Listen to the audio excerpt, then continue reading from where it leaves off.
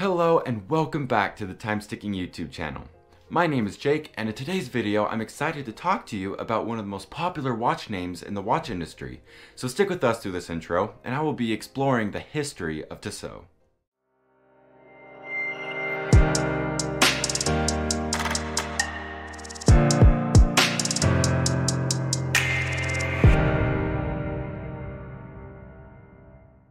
Tissot has become a staple wristwatch for a plethora of folks around the globe.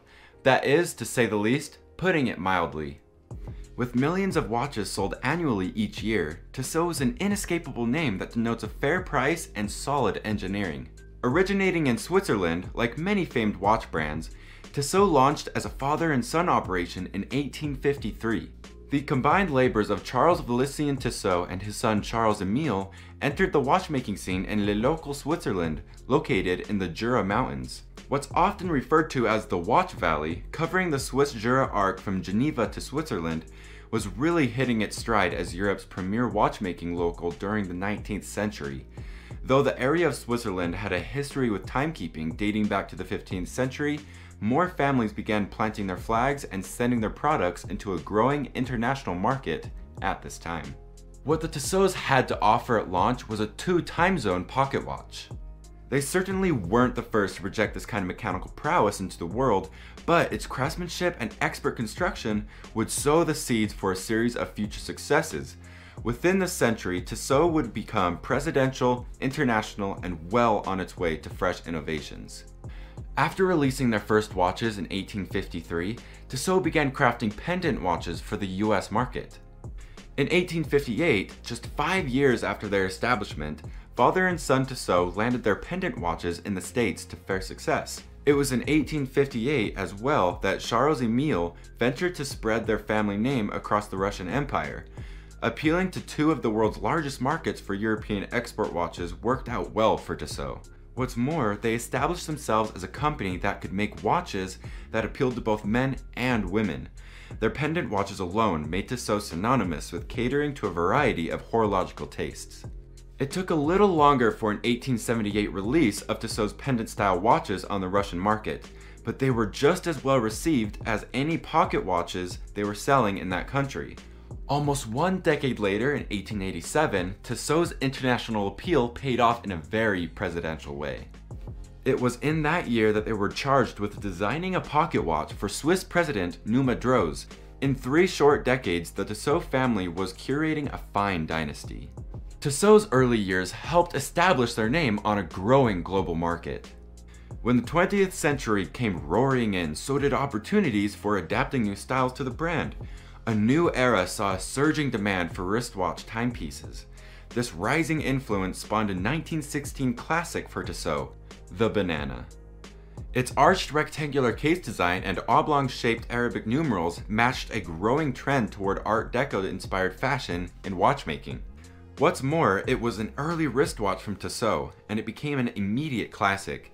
Through the 1920s, Tissot would cling to this modernizing bend toward avant-garde wristwatches. However, one of watchmaking's powerful firsts would be born from Tissot come 1930. 1930 marked the release of the world's first non-magnetic watch. Labeled the Anti-Magnétique, Tissot's creation addressed the issue of loss of time due to electromagnetic field influence. It was in the same year that Tissot merged with Omega. Their combined efforts led to a long relationship with building stopwatches for sporting events. This included major skiing events in Switzerland, as well as other major international tournaments. By the 1940s, Tissot began running their first filmed advertisements in cinemas. These ads became the norm and had a massive appeal to a new generation that was growing up on wristwatches. Through this decade, Tissot and Omega, as a combined force, continued to take sporting events by storm, while retaining the stylistic integrity of current watchmaking fashion. Turning up the heat on simplified user interfaces, Tissot dropped another gem in 1951. Their Navigator wristwatch employed the first ever 24 time zone piece that required zero manipulation to read. This attention to detail on streamlining user interfaces would lead them toward further developing a renown of both quality and stylistic flair.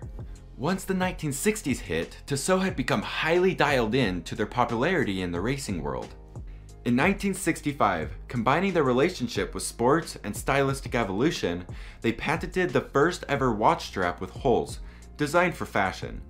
Mirroring the steering wheels on race cars, Tissot portrayed retro futurism and a penchant for racing sports in this unique release. Futurism gripped the watchmaking world through the 1960s and 1970s.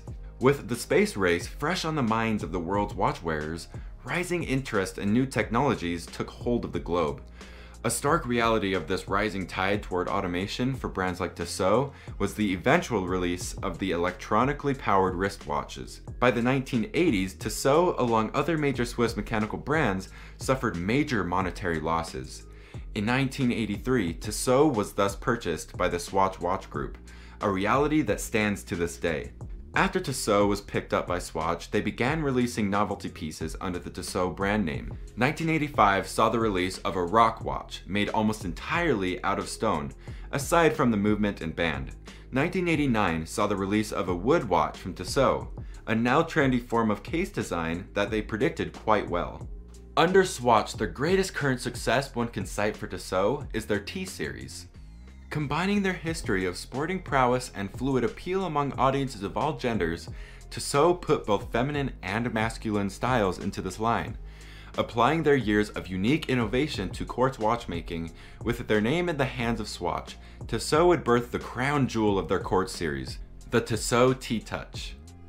Being the first tactile touch-screen Swiss watch, the T-Touch took on a life of its own in the world of horology. After its 1999 debut of the T-Touch would go on to take a variety of new forms. Solar-powered and sports-oriented T-Touch watches continue to remain popular to this day. As it could be easy to dismiss Tissot as another Swatch brand, a powerful Swiss name cheapened by the success of quartz, it's a lot more than that. Tissot still exists because of their adaptations to changes in watchmaking. If they had not joined other Swiss companies in the 19th century in trying to grow and evolve watchmaking, the world of watches would be at a loss. Still running on their motto, innovations by tradition, Tissot remains a tour de force name in the watchmaking world. While the father and son origins of the brand seem miles away from their current standing, it was that original hustle and spirit that laid Tissot watches on the wrists of presidents and everyday people alike. Tissot is more than a safe mid-range watch, to put it another way.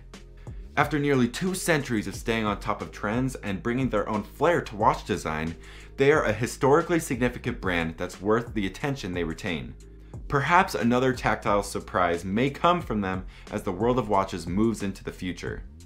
Until then, their ability to blend tradition with current trends will continue to inspire millions of purchases around the globe. And as always, leave your thoughts down in the comments below, and I'll see you next time. Wow, thanks again for watching our YouTube video today. If you really enjoyed it, we actually have a couple more videos available just right here and right there. On top of that, our entire channel is at your disposal, and if you subscribe by clicking the link that's right next to me, we'll give you the latest update on our most recent videos. So, thanks again for watching, and we hope to see you again.